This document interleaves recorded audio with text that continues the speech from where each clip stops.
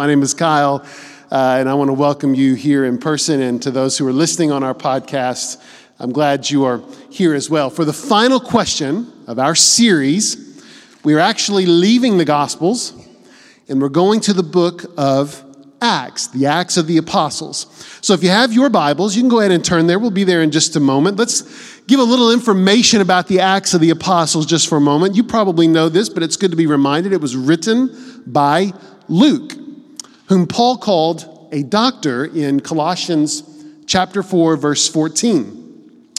You probably know this. The Acts of the Apostle was the second of Luke's writings, the first obviously being the gospel that bears his name. And Luke's two books comprise, get this, the single largest block of New Testament writings by a single person. He has written more even than the Apostle Paul has written in our New Testament. And what's intriguing and most fascinating about these two books is that we know exactly why both of them were written. Luke actually tells us the purpose for writing these two books. And he also tells us the name of the person that received them. It's a man named, you remember this? Theophilus. We know this from the introduction of his gospel. And we also know this from the introduction of Acts. So I know I told you to turn to Acts, but I'm going to start in Luke chapter 1, verses 3 and 4. Let's see if you can catch the purpose of these writings. This is what Luke wrote. It seemed good to me, having followed all things closely for some time past, to write an orderly account for you, most excellent Theophilus. That, and here's the purpose, that you may know the truth concerning the things of which you have been informed. Luke extends this purpose in the Acts of the Apostles in a very similar way. So if you're still in Acts, we're going to pick up right there. We find this in the very first verse of Acts, Acts chapter 1, verse 1. Listen to what Luke wrote. In the first book, meaning his gospel, in the first book, O Theophilus, I have dealt with all that Jesus began to do and teach until the day he was taken up. Now, we don't know much more about Theophilus other than he was the original recipient of these two books, but we do know why they were written, and here it is. In the clearest of terms, Luke told Theophilus that he, Luke, researched and recorded an orderly account of the life of Jesus. And of all these verses that we've just read, the 2 or 3 in Luke chapter 1 and the 1 in Acts chapter 1, of all of these verses that we read, in fact, of all the verses that Luke ever wrote, I think that the weightiest verse is actually Acts chapter 1, verse 1. It carries the most weight. Let's read it again. Here it is. In the first book, let's see if you can catch this, by the way. In the first book, Theophilus, I have dealt with all that Jesus began to do and teach until the day when he was taken up. Now that one verse, that one sentence carries so much weight because of one word. You probably caught it. It's the word began. It's the word began. Luke considered his first book, his gospel, as just the beginning of everything that Jesus would accomplish. Now remember, Luke's gospel contains Jesus' birth, his life, his crucifixion, his resurrection, his ascension. According to Luke, all of that is just the beginning. And Luke thought that his second volume, the Acts of the Apostles, he thought of this book as what Jesus would do next and what he's yet to do. Jesus was clearly not finished with his work at his ascension. The story did not end there. He's not dead. He's not the deist version of God who winds up the clock of time and steps back and lets time run out, never getting involved in our affairs or the affairs of the world. That's not who Jesus is. He was active and engaged in acts, and he's active and engaged right now. Here's something kind of interesting. Did you know that Luke actually records the ascension of Jesus twice? He recorded it for the first time in Luke chapter 24, and then he records it again in Acts chapter 1. You know why he did that? I'm going to tell you why. Because Luke saw this first chapter of his second volume as a bridge. It is the end of the beginning. But it's also the beginning of the end. So we're going to talk about both of those in the next few moments. First, let's talk about the end of the beginning. So Acts chapter 1, if you got it, you can see it, opens with a resurrected Jesus. He's alive, he's breathing, he's eating. Luke actually writes in chapter 1, verse 3, that Jesus gave his disciples, I love this phrase, many convincing proofs that he was alive, that he was not an apparition, that he was not a dream. And his teaching between his resurrection and his ascension at the end of the beginning was still about the kingdom of God. Now, we've talked about the kingdom of God some in this series. It's a kingdom that Jesus first proclaimed, at least in Luke's writings, in Luke chapter 4, verse 43. Jesus' reference to the kingdom of God was a direct response and a direct remedy, now get this, to the kingdoms, plural, the kingdoms of the world controlled by the devil. The devil actually admitted that he controlled them when he tempted Jesus. Listen to what he says in Luke chapter 4, verses 5 and 6. This is in the temptations of Jesus. The devil led Jesus up to a high place, and he showed him in an instant all the kingdoms, plural, all the kingdoms of the world. And he said to Jesus, I will give you all of their authority and splendor. It's been given to me, and I can give it to anyone I want to. Now, you know this story. Jesus obviously rebuffs the devil's proposition, so we could later in the same chapter inaugurate the kingdom, singular. The kingdom of God. This kingdom destroys all the other kingdoms. Or, in other words, the kingdom of God destroys anything that requires a misguided allegiance for the sake of exclusions. Because in Jesus, all divisions have been erased. They've been destroyed. Paul actually wrote that the cross was God's weapon of destruction against all of this division in Colossians chapter 1. What's alarming to us, though, I think, is that those closest to Jesus were still completely confused about the kingdom after Jesus' resurrection. They just watched him erase the power of death, the ultimate and assumed final division in humanity. They watched him offer his own body, his own life, as proof that God had destroyed this very last division. Yet, he still had to take time to teach them more about the kingdom of God. They didn't get it. So they asked him a question, and this is the final question of our series. This is from Acts chapter 1, verse 6. Then they gathered around him, around Jesus, and they asked him, Lord, are you at this time going to restore the kingdom to Israel? Now, before we talk about the question, I kind of love the touch of authenticity that Luke provides here. He's the consummate investigator. He just didn't include the question, but he included the physical posturing of the questioners.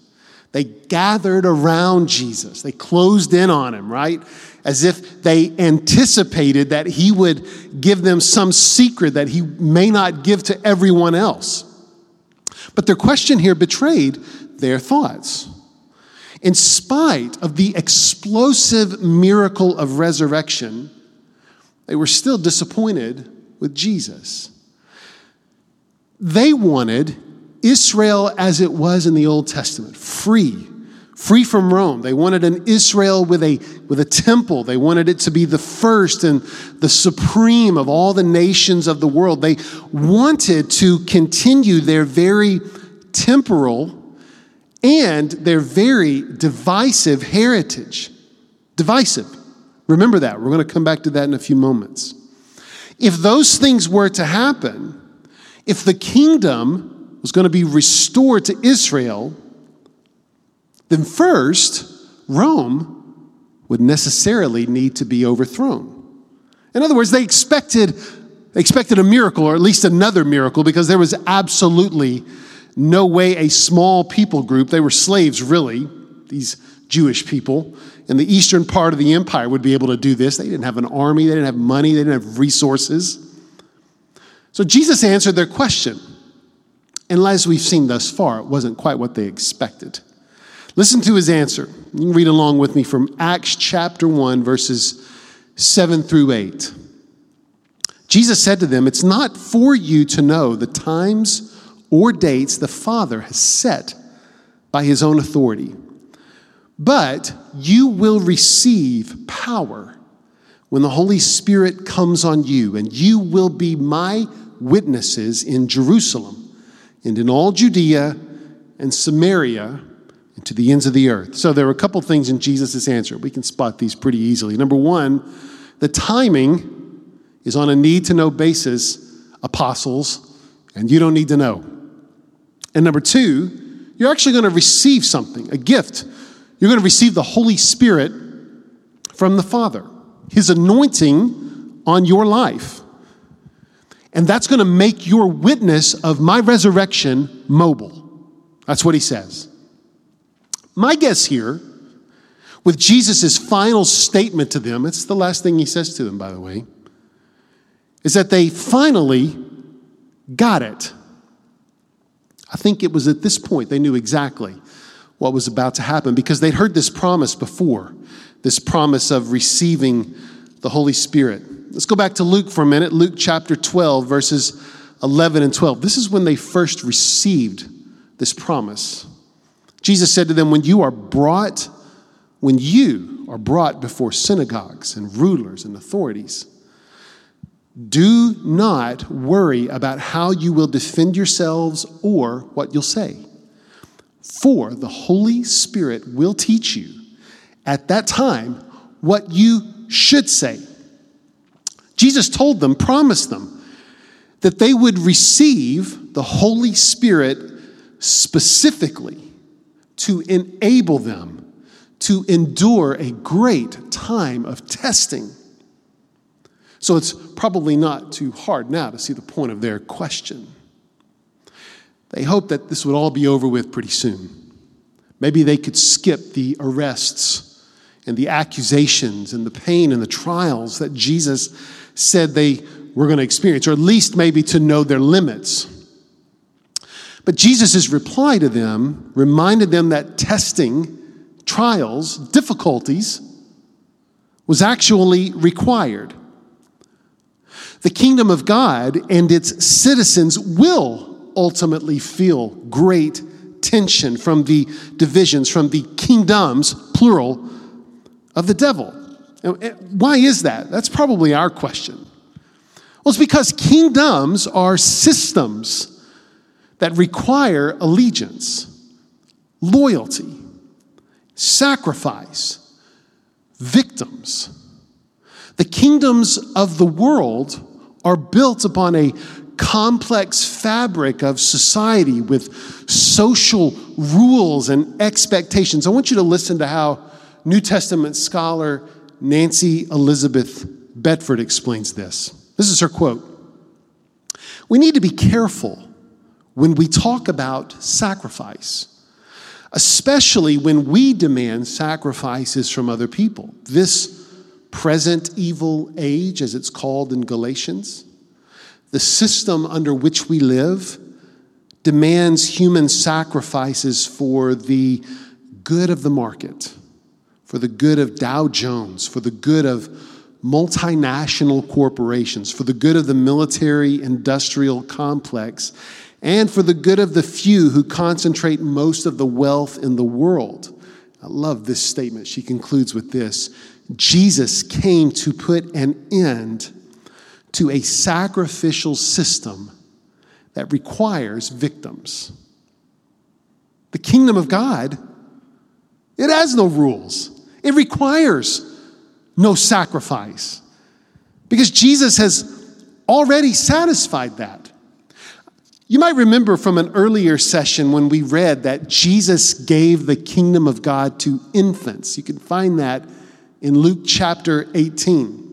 Let me just kind of give you a reminder here. Jesus gave the kingdom of God to those who had no ability to sacrifice or persuade or earn entrance. His gift to those babies relaxed any requirements for righteousness. He gave these babies a lifetime of freedom when he gave them the kingdom of God. What we learn from this is that it is God's will that the divisions of the world would be healed in the name of Jesus. That's his will. And Jesus wanted witnesses to testify to this. So what we find here is that his followers needed some street cred, and they're about to get it.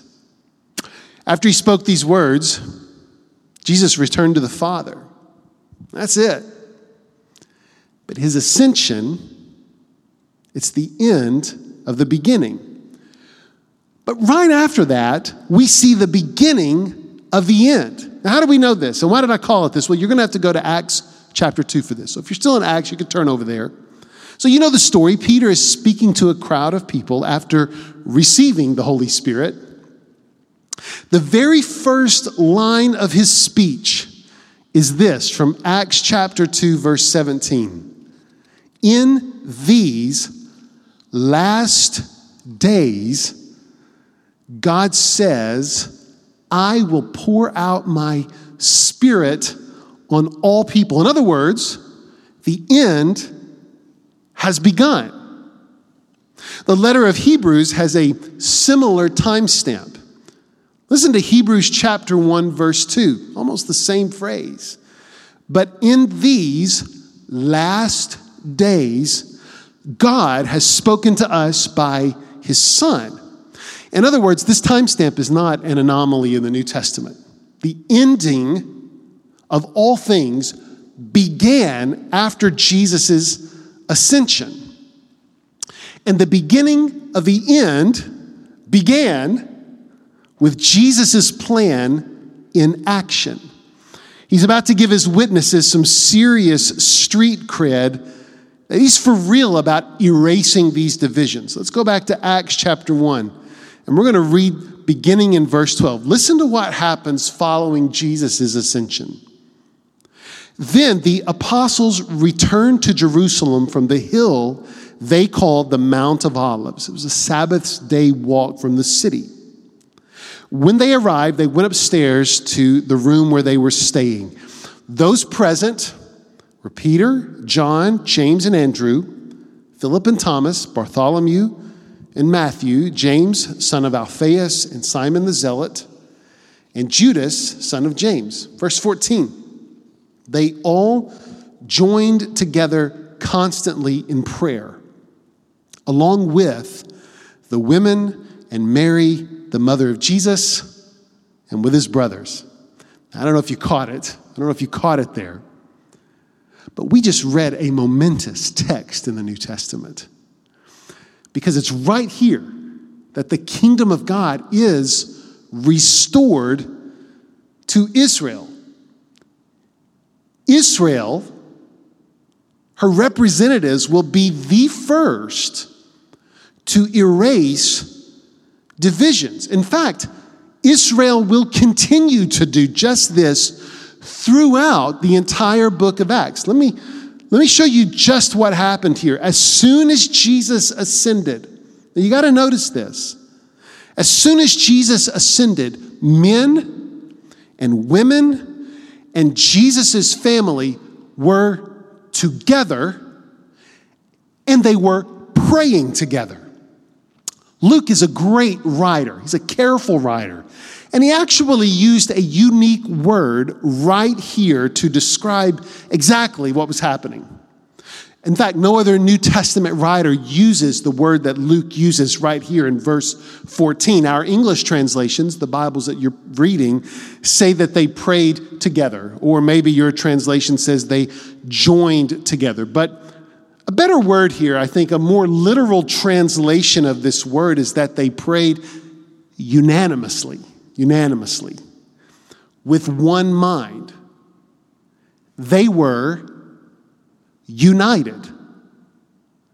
Don't underestimate the gravity of what we just read. Women, mostly overlooked in Jewish religious rituals, at this moment, immediately following the ascension of Jesus, became active and equal participants in the kingdom of God, right here. Women and men were not divided into separate courts and spaces. They weren't divided up and siphoned out to pray at predetermined times with predetermined liturgies. Right here in the upper room, the divisions that manifested themselves at the fall of humanity in the garden were now restored. They've been erased. This is the beginning of the end. And it's a vision that's still being realized right here among us. I think we can admit, though, that it feels like a rather long ending, right? I mean, we're still in the middle of this ending some 2 millennia later. Let's just be honest. Along the way, throughout the history of humanity, this message of unity, it's been hijacked by other darker forces. We live in a world that doesn't erase divisions in Jesus' name, but rather in the names of science or government or legislation or towns or subdivisions. We still live in a system that divides us while trying to unite us. In fact, one of the more contentious words in our vocabulary right now is the word mandate. Civil authorities claim the power to mandate behavior for the sake of compliance and unity. Now, whether or not they have the legal ability to do that, that's beyond the scope of what we're talking about here. But rather, I present this to you as proof that unity in our world, outside of the church, is a forced commodity. Notice that nothing in the previous story spoke of anything being forced. It's not there.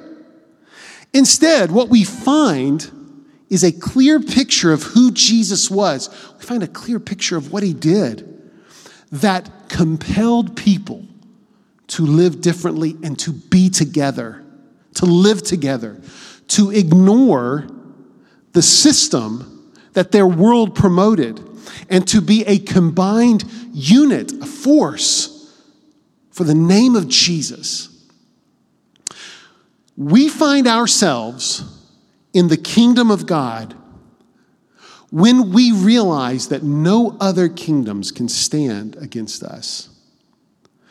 You and me, we are the mobile witnesses to the world that the love and the mercy and the grace of Jesus is the absolute most compelling thing that we could have ever been offered.